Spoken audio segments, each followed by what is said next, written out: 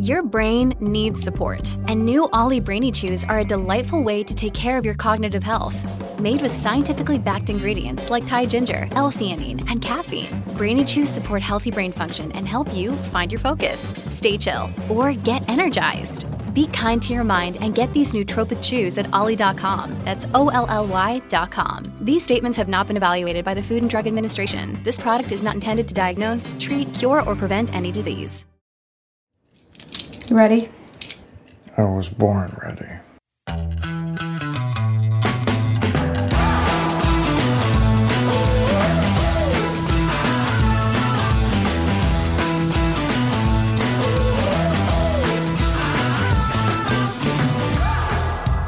Welcome to the Advisory Opinions Podcast. This is David French with Sarah Isgur, and we're going to be covering, of course, we've now finished month one of election 2020, Sarah, and it's almost over. And we're going to explain what we mean by almost over. We're going to talk about changes to the citizenship test that the Trump administration is making, and it's a more interesting discussion than you might imagine. We're also going to talk about, let's go real controversial, a bit about transgender bathrooms. There was transgender access to bathrooms of the person's choice. There was actually a Supreme Court case or a Ninth Circuit case where cert was denied. And that's going to lead us to a conversation, a little walk down memory lane, and a discussion of parental rights and student rights in public education. And we're going to wind up by talking about a couple of interesting questions. And we're going to try to give some time to this, and that is, why is it that people are believing a lot of these really crazy conspiracy theories about the election, and why is it that a particular branch of the conservative movement seems to have rejected them very decisively and very distinctly from all of the other branches? And that's all I'm going to say, Sarah, because I want people to hang in there and listen to this whole podcast before that mystery is resolved. Which branch of the conservative movement is distinguishing themselves in this moment, and why? Yeah. So anyway, we're recording this on December 7th, 2020. Happy Pearl Harbor Day. Is that how you say that? No, probably not. I'm sorry. No, I don't think so. So we're recording this on Pearl Harbor Day. And tomorrow is notable. Tomorrow is very notable and quite relevant for the presidential election. We're coming up on these deadline days. And so tomorrow is the safe harbor deadline. Sarah, do you want to tell the folks what the safe harbor deadline is? Oh, David, I'm so glad you asked. So this all comes about because there's been a lot of news headlines-ish thing in the last 12 or so hours that Samuel Alito, the Supreme Court justice who oversees the Third Circuit, and fun fact, David, as you know, each of the justices are assigned to a circuit. It's like a fun thing they get to do. I'm sure they love it. They do, because each circuit has hosts them and feeds them their local cuisine or whatever at the circuit conference. Good times had by all. So a lot of them have their home circuit, including Samuel Alito. He has the Third Circuit. So this Pennsylvania case that we have talked about before, that we will talk about again in a minute, appealed to the Supreme Court. They wanted expedited review. And Alito initially set the briefing deadline for Wednesday. David, I bet you already know the problem with Wednesday. The Wednesday is after the safe harbor deadline. That's right. So then last night, all of a sudden, Alito moved up the briefing deadline to Tuesday at 9 a.m. within the safe harbor deadline. So everyone's like, wait a second. Does this matter? What is the safe harbor deadline? And I am so excited to tell you all about it, David. Let's Please. take a little trip down memory lane. In your memory, not so much mine, because you're old and I'm not. In the election of 1876, I remember it know, well. Yeah. Yes. This was between two guys, I'm sure they were friends of yours, Rutherford B. Hayes and Samuel Tilden. They were not, can I just interject here and say they were not friends of mine? Because in fact, that was the first time Bill Kristol tried to recruit me to run. That would make sense because it was a really contested election. In fact, there's a wonderful book about it called Centennial Crisis. And do you know who wrote this wonderful book? No. Chief Justice William Rehnquist. After the 2000 Florida recount, he wrote this small little book. Nobody seems to know about it. It's one of my favorites called Centennial Crisis, the election of 1876, because it comes down to Florida. Get the joke? Yeah. Yes. Okay. So in 1876, a really tight vote, lots of fraud, lots of intimidation, lots of violence, bad things happened all around. But perhaps the worst thing that happened was that 4 states each sent 2 slates of electors to Congress. Now, all the 12th Amendment says is presidential electors shall meet in their respective states and vote by ballot for president and vice president. And then they send their votes to the president of the Senate. That's it. So when 2 slates got sent to Congress from 4 different states, Louisiana, South Carolina, Florida, and Oregon, that was, in the terms of the day, a hot mess. All right. So fast forward to 1887, so we're about a decade later, and Congress passes the Electoral Count Act. By the way, I mean, I have some questions of why it took 10 years to resolve something that was so obviously a mess. But I have a bigger question because the way in which they resolved it, it's still a mess, David. Okay. It's a really big, big mess. Okay, but one of the parts that they did was create this safe harbor provision. So all of this is now codified in 3 USC 1 through 16 or so. So 3 USC 5. Really fun. I'm sure that everyone listening has it memorized. We say it together. I'm going to skip to the important part. But it basically says, if a state follows their own law that they have already passed, so the law is already on the books, and they make a decision as to their slate of electors, at least 6 days prior to the time of the meeting of the electors, that decision, quote, shall be conclusive and shall govern in the counting of the electoral votes as provided in the Constitution. Cool. By the way, you skip right on ahead to Section 7, and it says that elections are going, the presidential electors make their decisions on the first Monday after the second Wednesday in December. So that's December 14th this year. 6 days before that is the 8th. That is tomorrow. All right, so whoever sends in their stuff by today, you're good, shall be conclusive. So what does this actually do? And does it matter for Pennsylvania? And so many other questions, right? Right. You're so enthusiastic. I am. I'm really into this. I mean, you know how I love 19th century, late 19th century, especially presidential history. And this is just, this is so great. Okay, so this was meant to fix the 1876 problem. So the idea is that if you send in your stuff before the safe harbor, 6 days before the electors meet, you're golden. Congress has to accept that slate. But David, you may ask, does that really? I may ask myself, but David. David.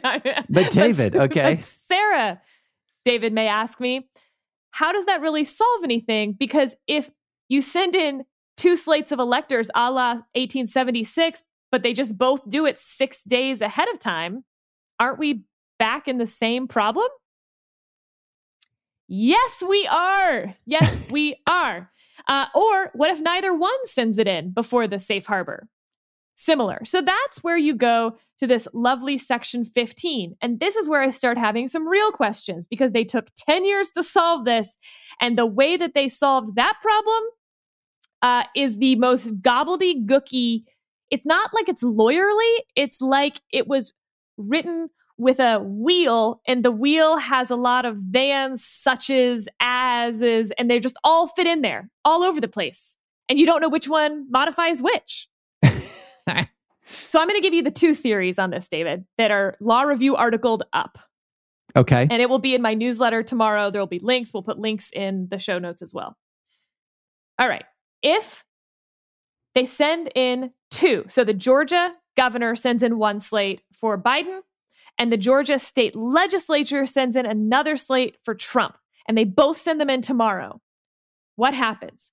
According to this, again, not particularly written in English, it looks like the House and Senate have to agree on which one to count, or it says that neither one counts. So then we would just toss, Georgia just wouldn't be included in the final electoral count on the numerator or the denominator. Cool, fun.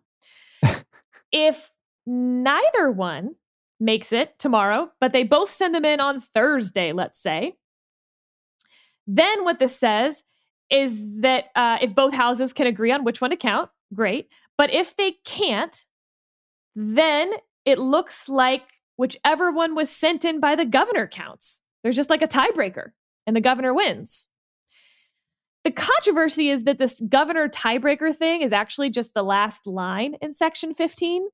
And so it's not totally clear whether it applies to both scenarios or whether it just applies to where neither meet the safe harbor, because it'd be weird to say that if both meet the safe harbor, both houses can agree on one, that works. Or if they can't agree, then neither counts, but then the governor's a tiebreaker. Like, why would neither ever count then? I guess if neither was sent in by the governor, there's an argument for that. I'm including the Law Review article that makes that case on a textual basis. The Congressional Research Service has argued, that's not binding on anyone, but it's, a bunch of nerds sitting in a room, and we do like nerds and rely on them often. The Congressional Research Service believes that the governor tiebreaker only applies if both slates are sent in after the safe harbor provision. So, David, you can see why the safe harbor provision is important, because if one sends in before the safe harbor and one doesn't, the one that's sent in counts, and it's done. Right. We're done. And then the safe harbor provision, of course, controls then if both are sent in before, both are sent after, in terms of how we're going to read Section 15. This has never been litigated. The closest we've ever come is in 2000. Florida, of course, asked for all this expedition in 2000 because they wanted to meet the safe harbor provision. They argue the case on December 11th. It is decided on December 12th. And I bet you can guess what December 12th was in 2000, David.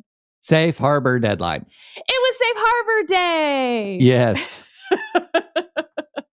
What? Yeah. So that's the safe harbor provision. I would suggest, Sarah, that if anyone wants a perfect example of how not to engage in legal writing, I would Google 3 U.S. Code Section 15. And the fact that you don't understand it, listeners, for those of you who don't have a law degree, for instance, is not because you don't have a law degree. It's because you speak English, and the people who wrote this did not. It's really a remarkable, considering the magnitude, and also considering the absolute mess of 1876. I mean, there was a real concern you could have a flare up of the Civil War again. Yeah. And they took 10 years to write this. Amazing. And it reminds me of one of my favorite cases I ever had, where we were representing a county in Kentucky, and there was a challenge to its pension plan for firefighters and police officers. And the challenge was that there was an improper interpretation that they were putting too little money into the pension plan based on an improper interpretation of the statute that governed. And when both sides looked at the statute that governed, it was so poorly drafted, applying conventional rules of grammar, it was not capable of being understood. Those things happen from time to time. You just hope they don't happen when it comes to picking the President of the United States in a hotly contested election, which is the only time this section would ever become relevant. But I think the bottom line is, and I would be shocked if anything is different from this, if you're just sort of thinking about what is the significance of tomorrow.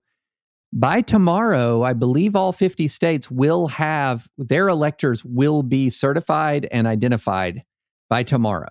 That is happening unless there is any extraordinarily, well, I don't know, unless there's like some sort of alien body snatch of all of the justices of the Supreme Court. Well, David, but this is 2020, so let's not get too far ahead of ourselves. It is 2020. We cannot rule out either a zombie apocalypse shutting down the entire process, right? Or we can't rule out some sort of alien direct intervention into the synapses of SCOTUS. So, but barring that, the safe harbor exception is going to lock in. The slates are going to be identified. And then on the 14th, you're going to have a vote of the Electoral College. So this brings us back to the Pennsylvania case, right? He's asked for briefing by 9 a.m. tomorrow. The safe harbor provision presumably lapses at midnight tomorrow. We don't have time zones. Don't ask me, but roughly, let's say. So what's happening with this? So this is the case in which they have argued that the Act 77, which created mail-in voting in Pennsylvania, had to amend the Pennsylvania Constitution, and it didn't do so correctly. That's a state claim. And the Pennsylvania Supreme Court, David, of course, has said no. They've said laches. Yeah. And laches is this doctrine by which you're just too late and it's not fair and you're silly and you did this on purpose. Is that fair? Yeah. Bad faith delay. Bad faith delay. So it was passed in October 2019. They had all that time to do it. They even waited not just until Election Day, they waited until all the votes had been counted to file this lawsuit. They didn't file on November 4th. They filed several days later. And so the Pennsylvania Supreme Court said, sorry, you waited to see who the winner was to then decide whether you wanted to say the entire election was invalid. Nuh-uh. That's still a state law matter. They've gotten this little federal hook based on a concurrence in Bush v. Gore, which kind of sort of says that because the U.S. Constitution says that the power to legislate the manner of elections is based on the state legislature, that kind of guarantees you this federal right that the state legislatures will follow their own law. Kind of messy. There aren't 5 votes on that in Bush v. Gore. This isn't binding precedent. So even if the Supreme Court wants to take this, they could kick this by saying there is no federal hook. B, if they took it, they could say that the state legislature did follow their own law, that they defer entirely to the state Supreme Court, which says that they did and that there's no problem here. 3, they could, in theory, take the case, reverse all of Pennsylvania's election, invalidate it, all of that just on the briefing materials. That's not likely. Or 4, they could ask for briefing, meaning no one would reach safe harbor in Pennsylvania because the safe harbor provision does anticipate ongoing litigation of this kind. But I think the fact that he originally set the briefing for Wednesday then was like, ooh, I see why people are upset about that, because it looks like I'm already saying that I'm not doing anything about this case, and set it for Tuesday at 9 a.m. certainly means that we're not going to have oral argument, that they will decide this on the briefs. They will either not take it or they will take it and kick it on jurisdiction and say that there is no federal jurisdiction. That's unlikely because that itself is a decision that's kind of monumental, David, to say whether the federal government kind of guarantees your state legislature will follow its own laws. I think they'll wait for a different vehicle for that. Yeah. So most likely, based on all of that, I would say no cert tomorrow, and the safe harbor will go on happily. Yep. I would agree with you. I agree with you 100%. I think no cert, no relief, everything rolls forward. And we're actually seeing some reporting that maybe perhaps there's going to be some of these election challenges might be dropped, not the Sidney Powell, Lynn Woods, but some of the Trump election challenges, that some folks are seeing the handwriting on the wall. And also considering the fact that the lead attorney for the Trump campaign is now in the hospital with COVID. So we need to, we wish Rudy well and a speedy recovery. But that's not good for your legal team when your lead counsel is in the hospital. And, I wonder about the rest of the legal team. Are they going to have to be quarantining? I mean, maybe. I would suppose, if they do what they're supposed to do. But yeah, Sarah, that's a great explanation of the safe harbor, why it's important, Why the fact that we didn't have it almost caused Civil War Part 2, and why it's going to, for all practical purposes, sort of shut this thing down this week. Where are we off to next? Are we doing the citizenship test, or are we doing transgender bathroom? Why don't we hit the citizenship test real fast, and then we'll do transgender bathrooms. Well, so the Trump administration on December 1, U.S. Citizenship and Immigration Services began administering a new naturalization test to those hoping to become U.S. citizens. You have 128 potential questions that you can get asked, and those are all on the website. You need to answer 20 of those questions at random with a passing score of 12. So when the test was released, some people are noting some changes. And David, one of the changes was highly relevant to our podcast. David. Yes. Who does a U.S. senator represent? Who does a U.S. senator represent? He represents his state. Who does a member of the House of Representatives represent? The members of his district. The what of his district? What did I say wrong? The people in his district. The people in his district. So this is not a multiple choice test. This is administered by a person, and it is up to that person to decide, David, whether you got both of those questions wrong or both of those questions right. But according to the website, the correct answer to both of those questions on who does a U.S. senator represent would be citizens of their state. Who does a member of the House of Representatives represent?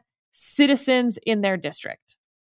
Now, we just talked about how there is a current Supreme Court case that was just argued last week about whether, for apportionment purposes, the president can exclude non-legal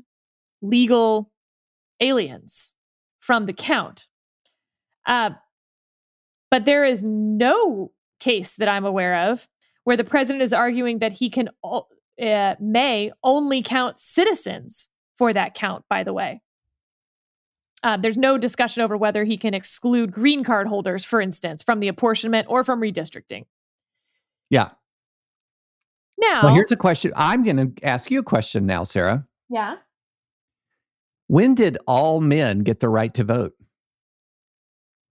All men? All men. The 15th Amendment. The answer to that would be never. Oh, okay. All. But, as in, like, yeah, 8-year-old men can't vote, and like some felons can't vote? Right. Some states deny substantial categories of mentally ill people, many convicted felons. That's a lot of people. Same question was all women get the right to vote. So look, you can be nitpicky. I mean, you know the intent of the question. Yeah. You know the intent of the question, but just ask it correctly. Yeah, these feel not quite right. Like, who does a member of the House of Representatives represent?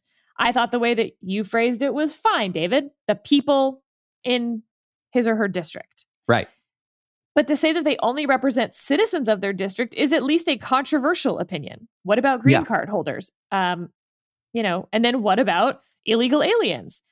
That part, at least, is in a court case. But green card holders aren't in a court case. And I think that most members of the U.S. House of Representatives would say that they do very much represent the green card holders in their district, regardless of whether those people can vote for them, for instance, the same way that they represent the children of their district, even though the children can't vote for them. So we know it's not just voters of their district. Right. Well, exactly. Now, here's another one. One of the questions asked the respondents to name a power that is only for the states. Only for the states. And then the correct answers included provide schooling and education, provide protection, police, and approve zoning and land use. We all know, as Ilya Somin points out in Reason, federal government has a big role in all those areas. I like that someone might answer zoning and land use. Yeah. Like I'm sitting here and I'm like, well, there's zoning.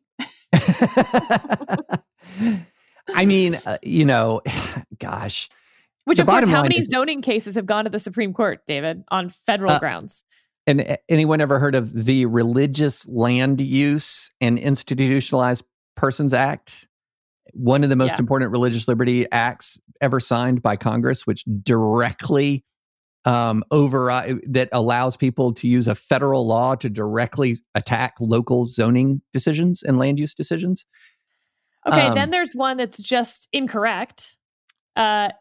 Name one document that influenced the U.S. Constitution, and they list as one of the correct answers. Well, they list, for instance, the Declaration of Independence, obviously. Articles of Confederation certainly influenced it. Virginia Declaration of Rights, for sure. Mayflower Compact, Iroquois Great Law of Peace. That's pretty cool. But it also lists the Federalist Papers and the Anti-Federalist Papers. David? Why is that Federalist wrong? Papers drafted after the Constitution. Right. Hard to... Now, you can read this maybe question differently. Many documents influence our interpretation of the U.S. Constitution. No question, the Federalist Papers and the Anti-Federalist Papers influence that. That's why we all read them. But influence the drafting of the U.S. Constitution? No, they did not. Yeah. Now, you could argue that the Federalist Papers maybe influenced the adoption of the Bill of Rights shortly after the adoption of the U.S. Constitution, in which case that does influence the U.S. Constitution. Maybe, right? Maybe I'm getting there. Yeah.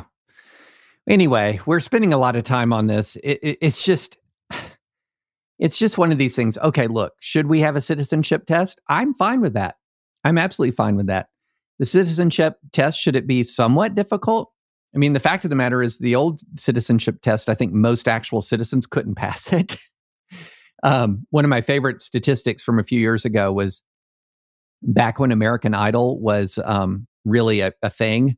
More people knew that Randy Jackson was a judge on American Idol than knew that John Roberts was Chief Justice of the Supreme Court.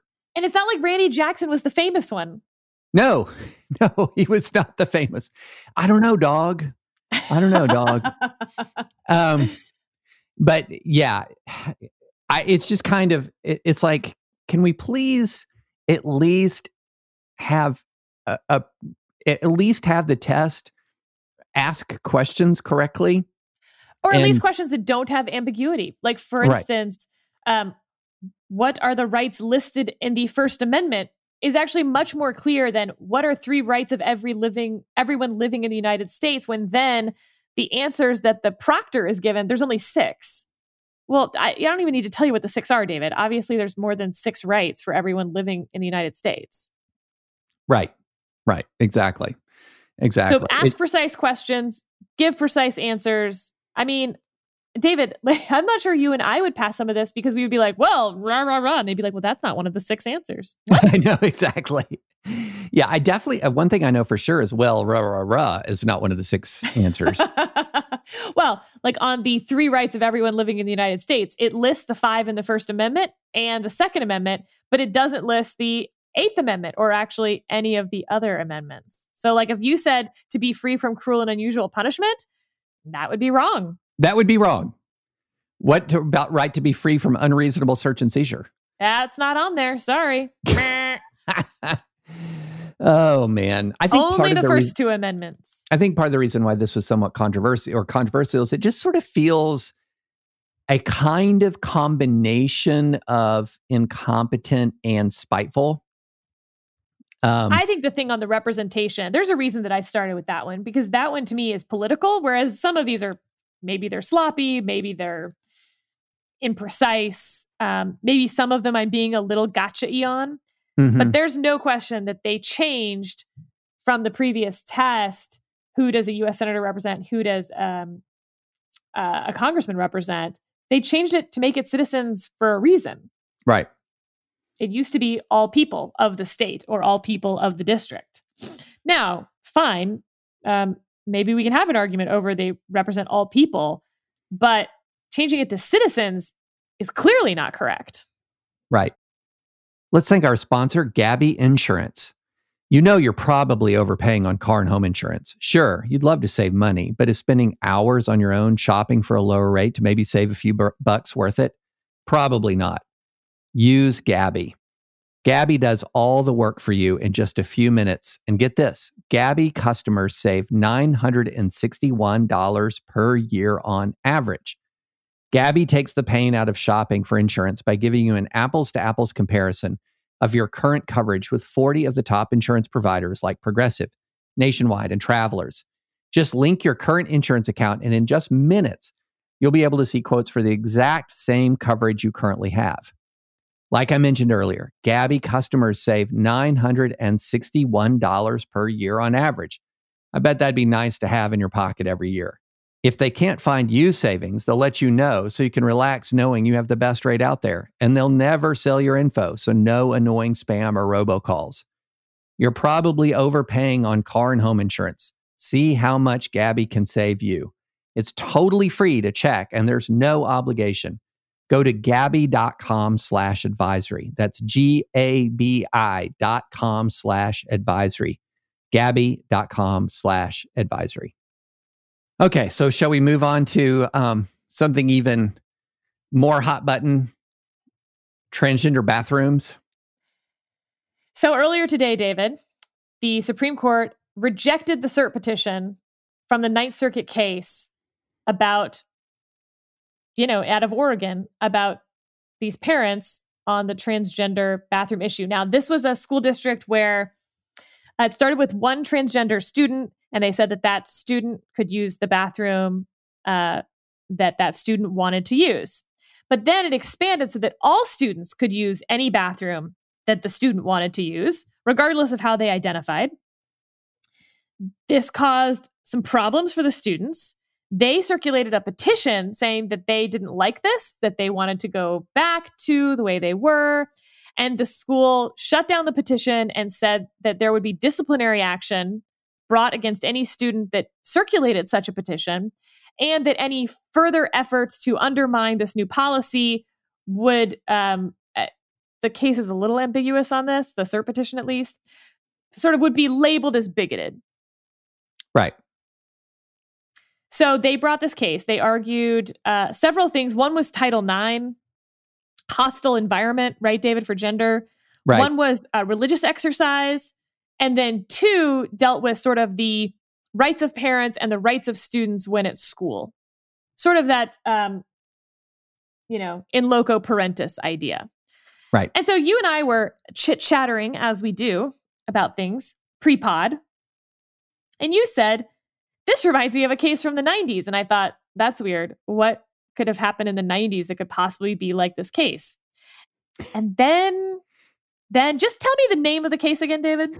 The case, and this is one that I, as a law student, did some volunteer research in the district court level during motion practice at the district court level. And here is the case.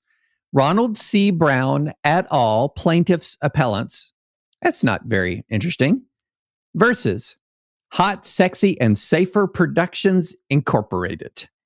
Okay. Now, to be clear, I did clarify this was for high school, right? Yes. Okay. So you at least had to be a teenager. Yes. So this was a high school. So, and let me back up before I dive into because this is a family podcast, some of the facts of Brown versus Hot, Sexy, and Safer Productions. Why am I talking about a case from 1995 that involved some early, it was a 1992 school assembly? I have a theory, Sarah, that a lot of sort of the decline narrative that we have about American culture right now is a product of not so much that things are getting worse. We just know about all bad things because, for example, on political intimidation, it used to be in the late 60s, early 70s, that there was more than a bomb a day, a domestic bombing a day. And a lot of people just didn't know about it because if there was a mail bomb in Des Moines, you weren't reading about it in Lexington, Kentucky, the Lexington Herald Leader. But now, thanks to Twitter, Facebook, etc., if a kid gets his MAGA hat knocked off his head in Burger King in Des Moines, you know about it immediately. Hey, David, speaking of that, by the way, did you know about that because it's Pearl Harbor Day, I'm going to bring this up. Did you know that the Japanese actually bombed the contiguous United States during World War II many times? I did indeed. They were floating bombs over the United States that would drop mostly on the West Coast, mind you. Some of them detonated, and one of them killed 5 people in, I believe it's Blythe, Oregon. Mm-hmm. And that's crazy. But to your point, at some part, nobody knew about it because there was U.S. government censorship. But even then, post World War II, there's 900 bombs that they think got dropped in the United States, only some of which have ever been found. And nobody really knows about it. And it's Pearl Harbor Day. And I think it's appropriate to mention that the Japanese bombed us long after Pearl Harbor. Heck, a Japanese submarine shelled part of greater Los Angeles after Pearl Harbor. I feel like we don't talk enough about that. Yeah. But with Twitter, man, can you imagine with Twitter that there would be no U.S. government censorship available because people would just be talking about it themselves. It'd be whack-a-mole for the U.S. government, or they'd have to shut down Twitter. Exactly. So anyway, a lot of people don't believe me. A lot of people don't believe me when I say this, but I say a lot of the things that you have your hair on fire about right now were worse 20, 30 years ago. And so the facts of this case are really, this is the hot, sexy, and safer case. So the plaintiffs were ordered to attend a school-wide assembly at Chelmsford High School in Massachusetts. It was an AIDS AIDS awareness program. And let me just go through some of the things that the students were subjected to. They were told they were going to have a, quote, group sexual experience with audience participation. There is a huge amount of course, very graphic language used to describe body parts, et cetera. The instructors advocated for, approved oral sex, masturbation, homosexual sexual activity, condom use during promiscuous premarital sex, simulated masturbation. I won't say some of the other stuff. One of the yada yada yada, lobster yada bits. yada yada. Had a male minor lick an oversized condom with the presenter, after which she had a female minor pull it over the male minor's entire head and blow it up. Yeah. I mean, I have questions of why you had to blow it up. Is that something that I don't? Okay, I don't know. I have no idea. And then several more. Maybe I needed to attend this class. Jeez, several more yada yada yadas. I mean, it was way over the top. And so these parents and students sued, saying that this was sexual harassment. They sued and they said there were procedural due process claims, substantive due process claims, religious liberty claims, that they were, essentially subjected to this program that blatantly advocated activity that was immoral under their religious beliefs. And they won, right, Sarah? So I asked you this assuming that they'd won. No. They did not. They win. Lost. Which is crazy. I mean, the harassment stuff alone, telling a student he has a good butt, that's just is harassment. Yeah. Oh my God. Yeah. So I have there's 2 aspects about this case that I think are interesting. So going back to hot, sexy, and safer, the 95 case. One is, I'm not so sure it would come out the same today. On the sexual harassment point. On the sexual harassment point. I think the law of sexual harassment has changed a bit compared to where it was in the early 1990s. So I'm not sure that it would come out the same way on the sexual harassment point. But what is relevant here, and what is relevant for the transgender bathroom case, is that once you deliver your children to school as a parent, your ability to continue to reach into that school to determine what they will see and what they will be exposed to is very limited. Very limited. Now, schools will often grant parents more power than maybe they're specifically required to grant them under law, permission slips, et cetera, et cetera.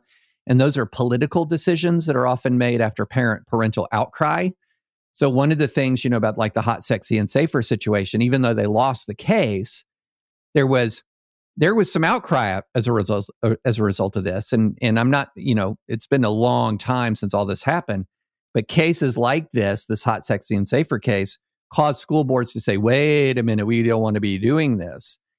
But that wasn't a legal reaction. It was a political reaction. And so the cert denial in this Ninth Circuit case on the transgender bathrooms says two things to me. One, argument that I've made before about the court with Amy Coney Barrett on it. It's going to be evolutionary, not revolutionary. This is a cert denial that you would expect.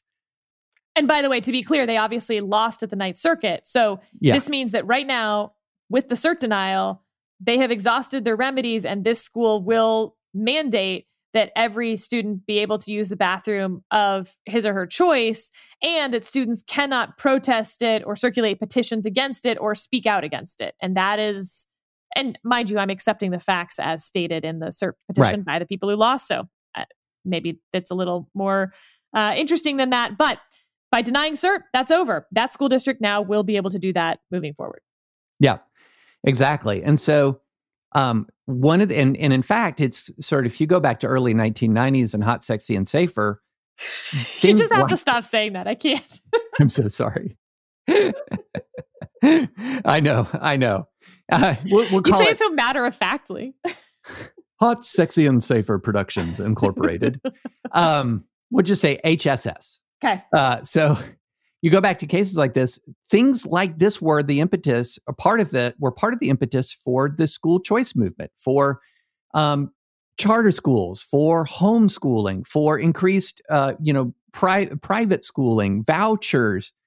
Because what people began to realize is that, hey, wait a minute, I'm handing my kids over to this school, and then once I'm handing my kids over to this public school, there is a judicial sort of like wall of separation that is then locking down, separating me from parenting my child while they're at this school, and that the school is going to have a big and loco parentis role. So some time ago, I did an article in response to a long article in National Review in response to all these people, Sarah, who say, what has conservatism conserved before Donald Trump? As if the history of the conservative movement in America was just loss after loss after loss after loss until Donald Trump came around and helped us win. Well, the growth of of private schooling, homeschooling, charter schooling is from the early 90s, when this is sort of, you got this sort of, it locks in, wait a minute, we don't control our students' education in these public schools. The first charter school opened in 1992. Whoa. Yep. 500,000 students are enrolled in 1992, first charter school. By turn of the century, 400,000 students in charter schools. By 2015, 2.8 million. Yeah. Last year, 500,000 students were in private school choice programs. Homeschooling. In 1990, there were 275,000 students homeschooled. By 2016, 2.3 million. And in 2020, it's all of them. Ba-dum-chung. Right. There you go. Wow. So this is how cultures respond to laws they don't like.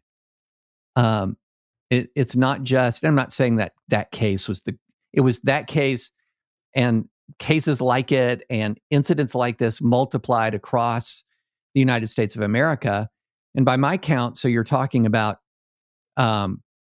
right there, you're talking about 6 million people a year in homeschool, charter school, or private school choice programs. And that's not even including the people who are in private schools that are not in school choice programs. And so people voted with their feet, and they're still voting with their feet. So, David, here's my question to you. Are you surprised that the court didn't take this case? And if you're not surprised, do you think there's another case a la this case that is more likely to get 4 votes? I'm not surprised they didn't take this case because this came to the court through essentially a parental rights kind of challenge. The other kind of case that they might take is a sort of a cleaner, does Title IX require the transgender bathroom, sort of the access of people according to their gender identity rather than their biological sex?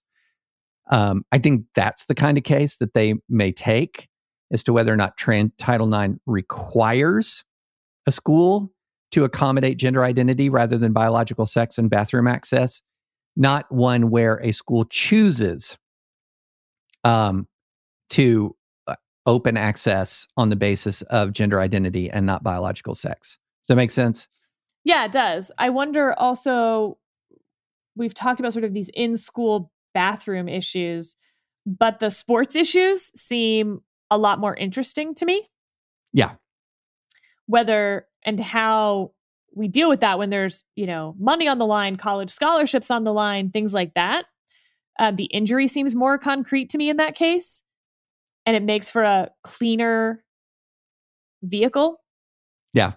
For instance, the folks in opposition to this case that we're talking about are saying, this case presents an abstract disagreement, not a concrete case or controversy. No student who used or could have used a restroom or locker room at the same time as student A has ever been a party to this lawsuit. At this point, no individual students remain in the case. So they're dealing with sort of these justiciability issues, these injury issues. Lujan versus Defenders of Wildlife coming up several times, the concrete and particularized actual or imminent injury. But if you have one of these sports issues, it will meet all of that really easily. And, after Bostock, where Justice Gorsuch, writing for the majority, said that Title VII covers transgender, I do think it's a matter of time. I don't think they're just going to keep chucking these, but they're looking for the right vehicle. They, and the conservative folks, Alito and Thomas, people who you'd think would vote for this, for instance, they're able to count to 5 also, not just 4. Yeah. So they don't want to take a messy case that the chief, for instance, you lose right off the bat because he's going to kick it on injury. Yeah. Yeah, because if you look at it, even with Amy Coney Barrett on the court and Ruth Bader Ginsburg not on the court, it's still a 5-4 Bostock majority. So this does not surprise me at all. But I do think there might be a Title IX case in the future saying, does Title IX require school districts to do what the school district did? And the sports thing, that's going to be very interesting, Sarah. That's going to be very interesting because I think a part of this is self-limiting in the sense that I just don't think there's going to be, in the day-to-day basis, it's going to be pretty rare for people to see a biological male competing in women's sports. It's just not going to be something that people will see very much. But to the extent that it happens, and it happens in sports that are more contact type sports, we're one, and I hate to say this, we're one bad injury away from a monumental lawsuit. I mean, people are not going to sit there and say, oh man, I can't believe how horribly hurt my daughter was by this other competitor. Them's the breaks. Right. They're going to sue the school district, not the student who's going to be judgment proof, basically. Right. They're going to sue the heck out of the school district. Just sue the heck out of the school district. And so I think some of this is, and you hate to say this, I think some of this is going to be self-limited just by the reality of parental responses to competitive imbalances. Interesting. I think it'll be a scholarship case. Interesting. Not an actual, but, so-and-so won the wrestling state championship. Because of that, they received XY wrestling scholarship. The student who came in second received a lesser scholarship. There's your concrete injury, and you're off to the races. Yep. No, I think there's many ways this could play out, but yeah, I think that's certainly one of them as well. But yeah, the Ninth Circuit, the key language from the Ninth Circuit decision, which echoes back to Hot, Sexy, and Safer Productions. The 14th Amendment does not provide a fundamental parental right to determine the bathroom policies of public schools to which parents may send their children. either independent of the parental right to direct the upbringing and education of their children or encompassed by it. So this is, again, when you walk through the schoolhouse doors, a lot of your inherent parental authority falls away. It just falls away. And that's a reality that parents have to confront, that parents are confronting. And that's why we're going back to what I said earlier about how many millions who've had the ability to do so vote with their feet. And one of the reasons why one of the most successful aspects of the conservative movement has been the school choice movement, because it connects with our sense of equity and our love for our kids. Love for the kids, you want to direct their education as best you see fit. And sense of equity, why should that be confined to parents with financial means? Shouldn't all parents have those same rights? And I've said this before, David, but I really think 2020 is going to be so interesting because so many people treated public schools like the default. And because of the choices of, frankly, a lot of the teachers' unions in shutting down these public schools, all schools shut down in March and April and most in May. But coming back in the fall, a lot of the public sector unions said no, and a lot of the other schools said yes. And so you had a lot of parents then being like, okay, the public school no longer even exists as far as we're concerned because my 5-year-old can't do Zoom kindergarten. So we're looking at private schools, charter schools, homeschooling, pods, et cetera. And all of a sudden, when public schools aren't the default, we're having a very interesting social experiment in the country. And while I imagine a lot of students will go back to public school next fall when we've all had the vaccine, I bet there'll be significant drop-off. Some of the numbers are just so interesting. I mean, tens of thousands of students per state are not going to public school right now. Yeah. And those parents are now like, oh, well, some of them are going to be like, you know what? I can't afford this private school, or I didn't like the pod, et cetera. They'll go back to the public school. But some of them are going to say, I never would have tried this otherwise, but actually this is much better for my individual child. And that's just going to be an interesting side note because public school funding is per child. It is not per school. And so if they lose matriculated students, they lose funding. Yeah. And then you have things like the Chicago Teachers Union tweeting and then deleting a little bit later after they got, some pushback. They tweeted, the push to reopen schools is rooted in sexism, racism, and misogyny.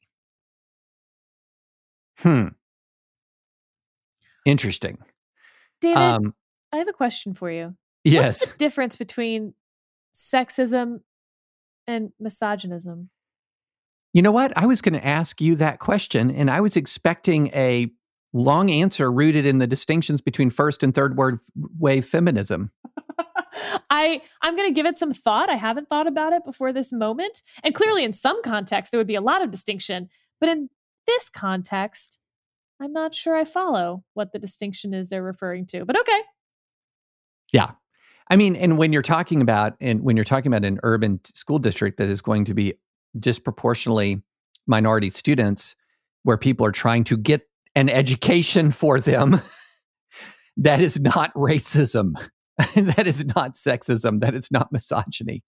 I know. I'm still upset that, like, for instance, in the school district we're in, and obviously the Brisket is far too young to be going to school. I mean, he's weeks away, David, from being able to read. So we've got some time. I'm kidding, obviously. But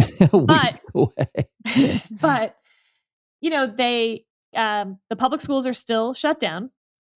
And then they sent out a letter to all the parents basically just saying, like, we're disappointed in you for having these private pods because this is only available to wealthy parents who can hire a tutor. And then they're putting, 5 or 6 students together in one of the parents' house. The tutor comes over and teaches those 5 or 6 students. So it's basically school. I was stunned because obviously sending that letter is going to do nothing except virtue signal on behalf of the school district at best. No parent is going to say, oh, well, I got a tisk letter from the school district, so we'll stop doing the pod. When instead, the value add that all those administrators and teachers who aren't going into school could work from home, the value add that they could have done was to create a spreadsheet, if you will. And the spreadsheet would be all the parents who want to volunteer that they are running a pod right now with, let's say 5 students and can accept 7, 2 more students, make a 7-student pod, and all the students who would like to join a pod, but who can't afford one or don't have, a parent who can organize that. That would have been a value add, because then we could have taken a lot of lower income kids who are not benefiting from the pods and all of the sort of wealth that takes and the parental attention, but also can't go to their public school and aren't doing well in Zoom classes. Maybe they have ADHD. Maybe they just don't learn that way. Like me, I could not possibly learn on Zoom, David. Not even an option. No, I know. And so we could have gotten so many of those students into these pods, but instead the school district just decided to tisk the parents, accomplishing nothing. Yeah. I keep going back to this, and I'm going to keep going back to this. And that is, look, there are a lot of decisions that were made in March and April that were very understandable and defensible, because there was so much we didn't know. There was so much we didn't know. I'll never forget, as long as I live, driving with my 2 college-age kids to a deserted University of Tennessee campus, and by appointment, moving my son out of his dorm room. And I didn't feel an ounce of resentment about that. It was sad. I hated it that his freshman year of college was ending like this and everyone was Zooming, but we just didn't know what we were dealing with. We know a ton more now. We know a lot more. And our policies are not often reacting to our knowledge. And one of the things we know, and Fauci has said this, is that, the transmission in schools, especially amongst kids, that's not one of our big concerns. And in all of these trade-offs, and there's a lot of trade-offs, you're not causing a toll in human life when schools are being opened. But when you are closing schools, you're causing a real toll for the kids. There are other things that we know spread the virus far worse in a far more deadly way than schools. And we're still not, in some jurisdictions, not all, schools are open where I live. In some jurisdictions, and not all, we're acting as if it's still March, or battling over whether it's still March or April. And I think that these are the kinds of things that cause people to lose confidence in their leaders when, one of the pieces I wrote back in the early stages of a pandemic is, this is a virus that requires a high trust response in a low trust time. And there's an awful lot of public figures who've done nothing to build trust during this time. And it's sad, and it's costing lives, and it's costing people's education. Very frustrating. Speaking of frustrating, Ross Douthat wrote an op-ed that's making its way around the interwebs this weekend. Mm-hmm. It was entitled, "Why Do So Many Americans Think the Election Was Stolen?" It's a good title. Tells you exactly what it's about. Yeah. I love a good non-clickbaity title. Right? So subhead, looking for the reasons behind a seemingly unreasonable belief. And David, you have spent a lot of time thinking about this as well. I open the floor to you. So I'm gonna talk about his op-ed, and then we're gonna spin it off into the mystery conservative segment that has by and large rejected this. I thought it was a really good, and it was very charitable. I think you can read it and say it was very charitable. And he kind of broke people down into specific groups. One, he says, is the conspiracy curious normie. And he makes a point that I think is really a very good point. Conspiracy theorizing in America there's a long history of this, where millions and millions and millions of people sort of live with, I wouldn't call it sort of like an animating belief in various conspiracies, but with sort of what you might call a passive belief. Like, you might be a 9/11 truther, but it's not the most important thing in your life. We talked about this the other day when I said there's a bucket of Republicans who are like, yeah, election was stolen. What was the Alabama score? Like, yeah, I have this background cynicism about political leaders, and I have sort of this background skepticism about everything. And maybe even a background belief that, they lied about the Kennedy assassination and they lied about 9/11 and there's more to the Russian hacking, whatever. But it's not like the dominating fact of life. And his point is, this is, this is something that's just going to be there. And maybe it's worse as a result of the pandemic and cocooning, but this is just kind of a background fact of American life. But we've gone beyond sort of the conspiracy normie. And then he talks about the outsider intellectual. And there's kind of this group of people, and mainly online, they're really smart. And their brand is they're going to basically disbelieve everything they're told. So it's like the opposite of standing on the shoulders of giants. It's punching giants in the face and trying to figure it out yourself. Exactly. So they're just going to disbelieve. And sometimes disbelieving is right. Sometimes it's right. So, if you're going to be inherent and for example, being inherently skeptical of, say, the stories you're hearing about the coronavirus in China, pretty rational. But a lot of times what the outsider intellectual is like, they get a reflexive oppositionalism. And it's such a reflexive oppositionalism that they have determined the outcome of their inquiry before they even launch their inquiry, because they are essentially saying, whatever you say, I'm going to take the opposite of it, and then I'm going to prove it. And then he also talks about sort of the recently radicalized, that people who are extremely skeptical about lockdowns, very angry then about the summer uprisings, and that essentially what they're saying is, basically, I tend to think that everything this in 2020 has been as Douthit describes it, as stage-managed, prearranged escalation of the establishment's battle against Trump. Impeachment, lockdowns that were unnecessary in their view, uprising where everyone then joined in these protests, even though they just told everyone to lock down, and now the vote. So those are his various categories. What are your thoughts on Ross's diagnosis? I think they're interesting categories within the conservative movement, and maybe just within the American voter base in general. Like, instead of defining people as right or left, maybe that's a more interesting way to talk about voters sometimes. Mm-hmm. Because I think that one thing that I feel quite confident of in the last 4 years is that policy doesn't matter.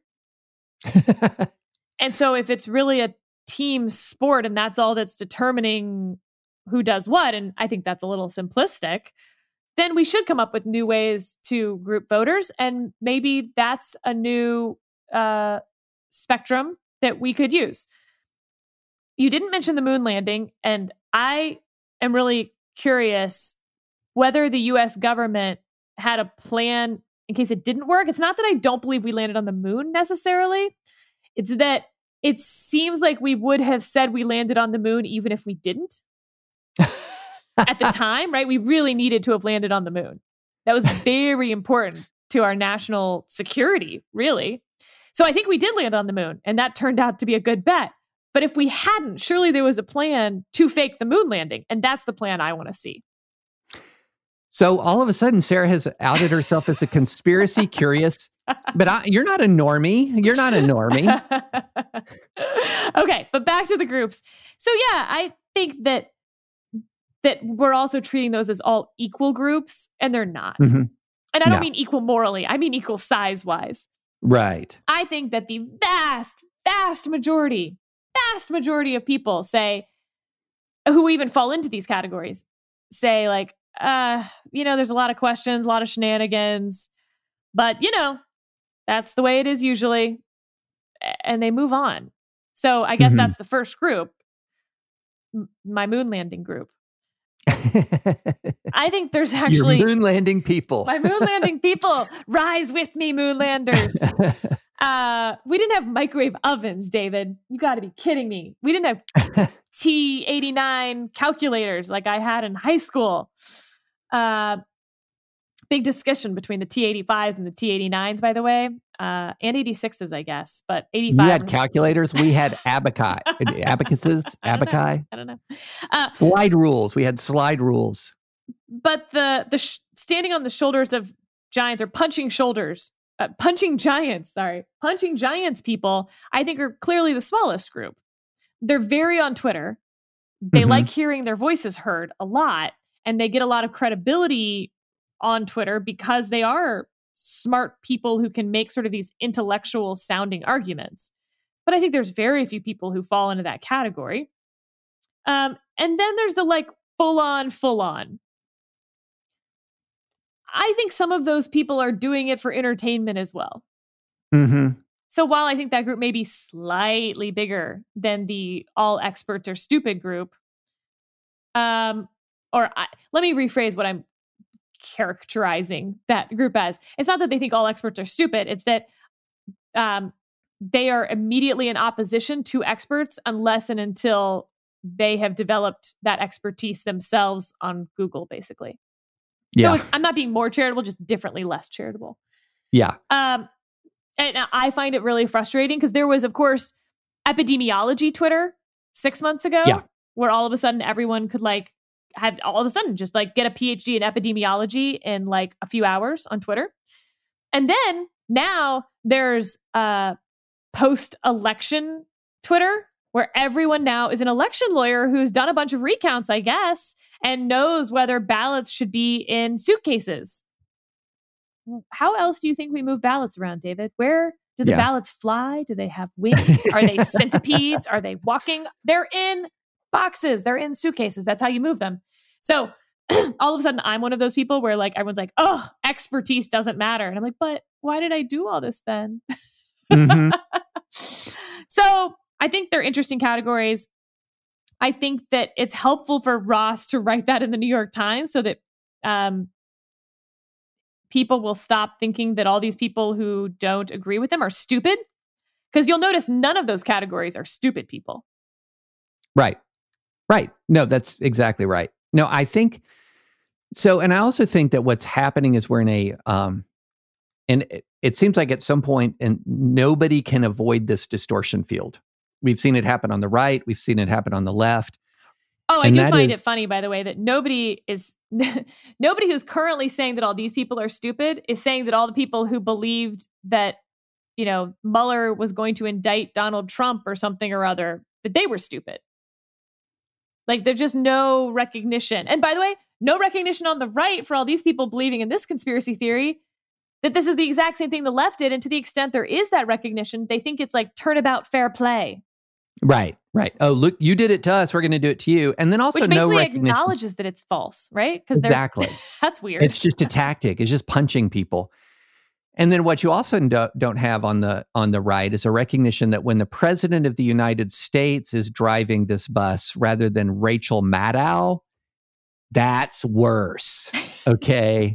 That's worse. It is not the same thing when you have some people writing and say, I don't know, The Nation or an alt weekly or publishing some paper somewhere about Diebold in 2004 in Ohio. Okay, that's bad. And there should not have been progressives who granted any credence to the Diebold theory in 2004 in Ohio. But you know who wasn't pressing that at the top of his lungs all the time? John Kerry. And there's a difference. There is a difference. When the president is pressing this, it makes it worse. And why can't people just acknowledge that? And not just from a power standpoint, although definitely from a power standpoint, but also from a bully pulpit standpoint. Exactly. It's powerful.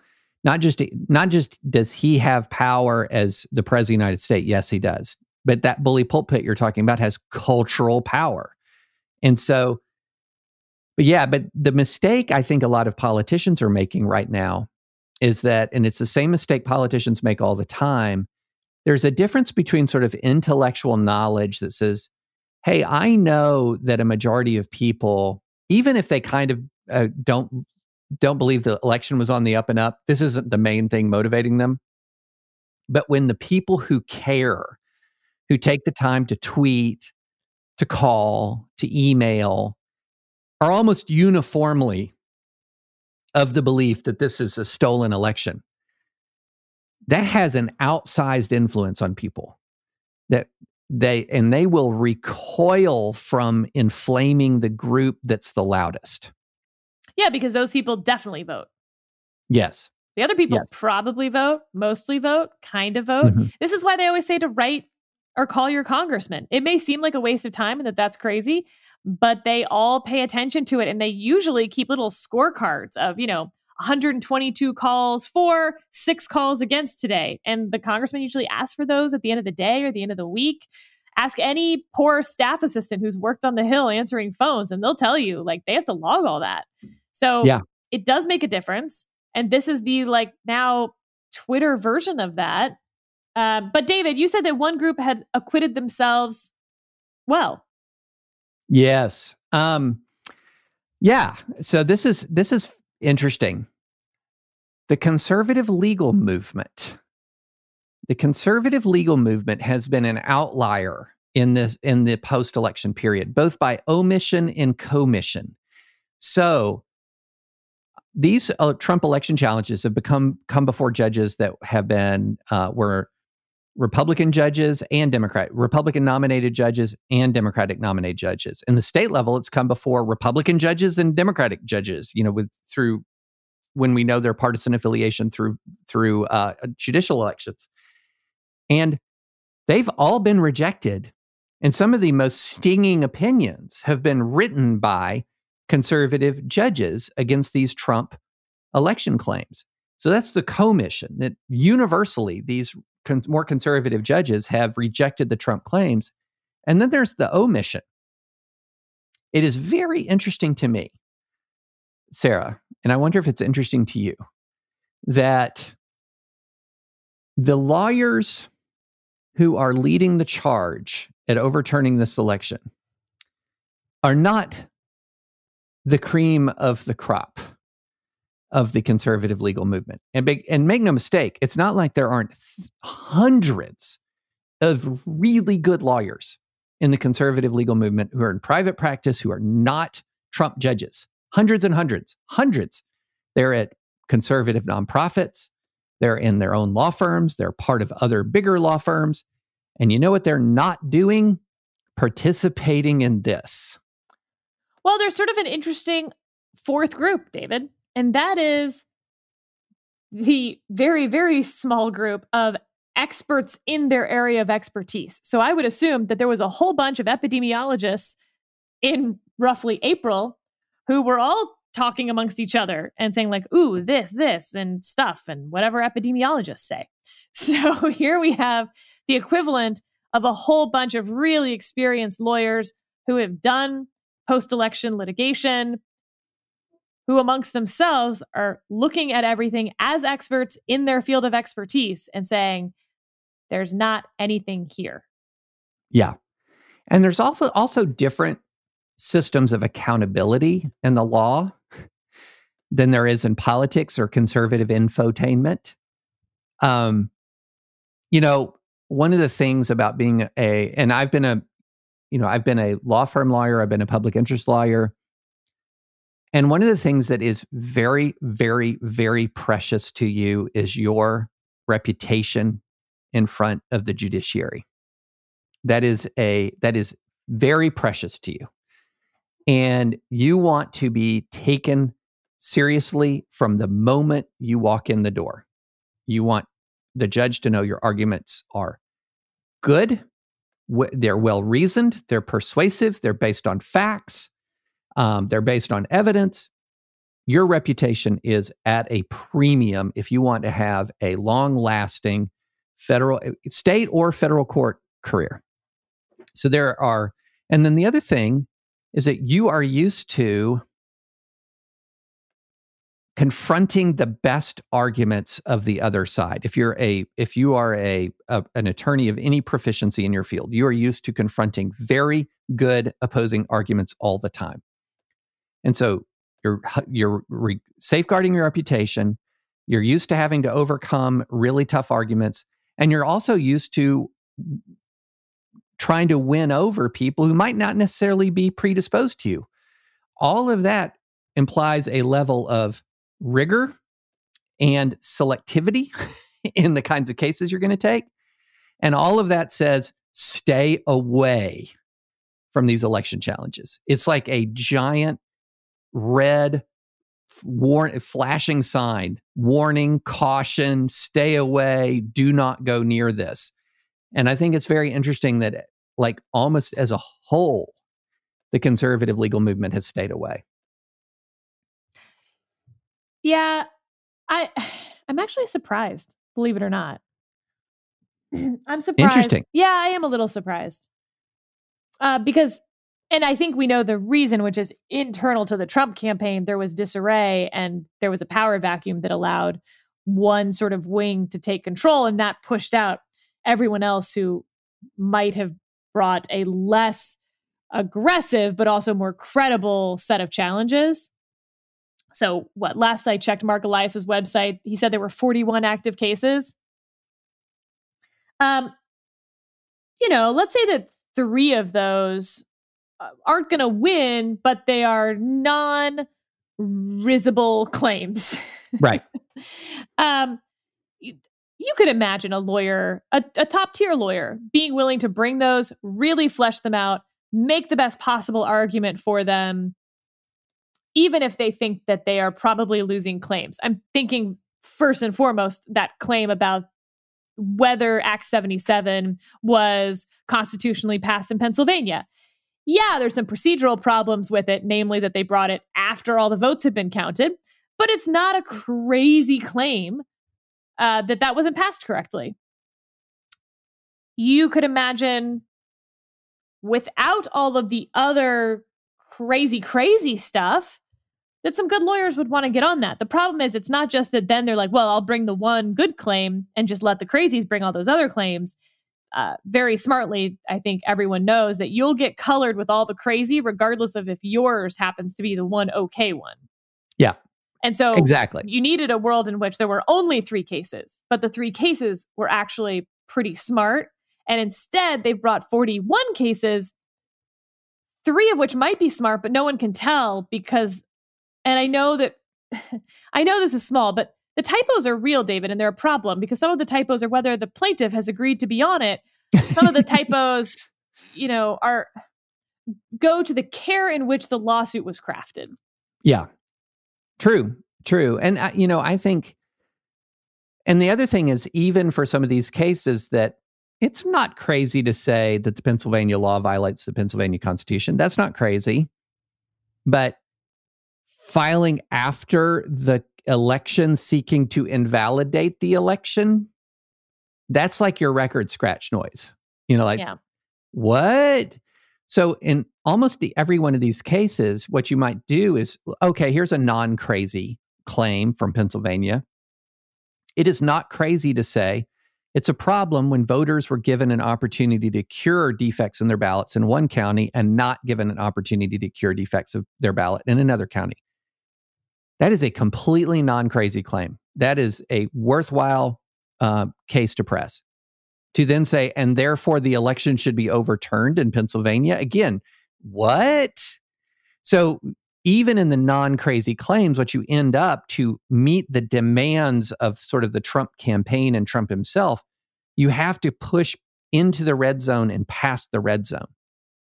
Now, the distinction is that a lot of politicians are willing to do this.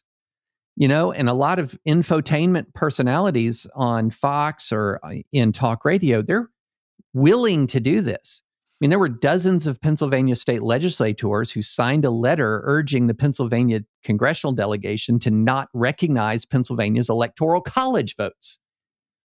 Dozens of state legislators. So what we see is that there are a lot of politicians and conservative personalities willing to go past that red line. What we're not seeing is the conservative legal movement, by and large, willing to go past that red line. And in fact, what we are seeing is some of the leading lights of it throwing the cases out. And that's a really interesting difference. And I also think part of it, honestly, Sarah, goes back to, and I'm going to praise this organization that I was a part of when I was in law school, the Federalist Society.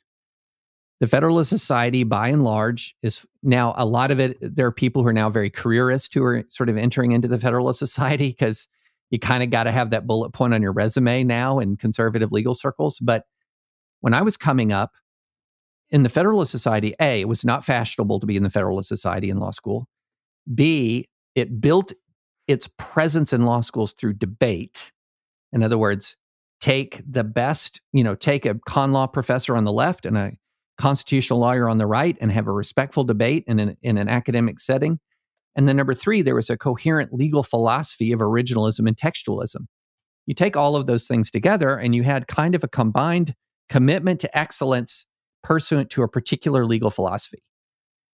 And that paradigm is incompatible with the lawsuits. That philosophy is incompatible with these lawsuits that are spewing, coming up into federal court. And of course, a Federalist Society judge is going to reject that stuff. Of course he is, or he or she is. They're going to reject that stuff if they're true to what they spent their entire career building. And with that, David. And with that, we shall conclude. Well, this has been all over the place kind of pod. And I like those. With a whole, that features me saying the word sexy more in one concentrated span of time than I ever have in my entire life. Let's keep it that way. Okay, we will not mention that case again. But we will be back. We will be back on Thursday. And again, I'm going to ask you guys to please go rate us on iTunes, Apple Podcasts. Subscribe on Apple Podcasts. And we will see you next time.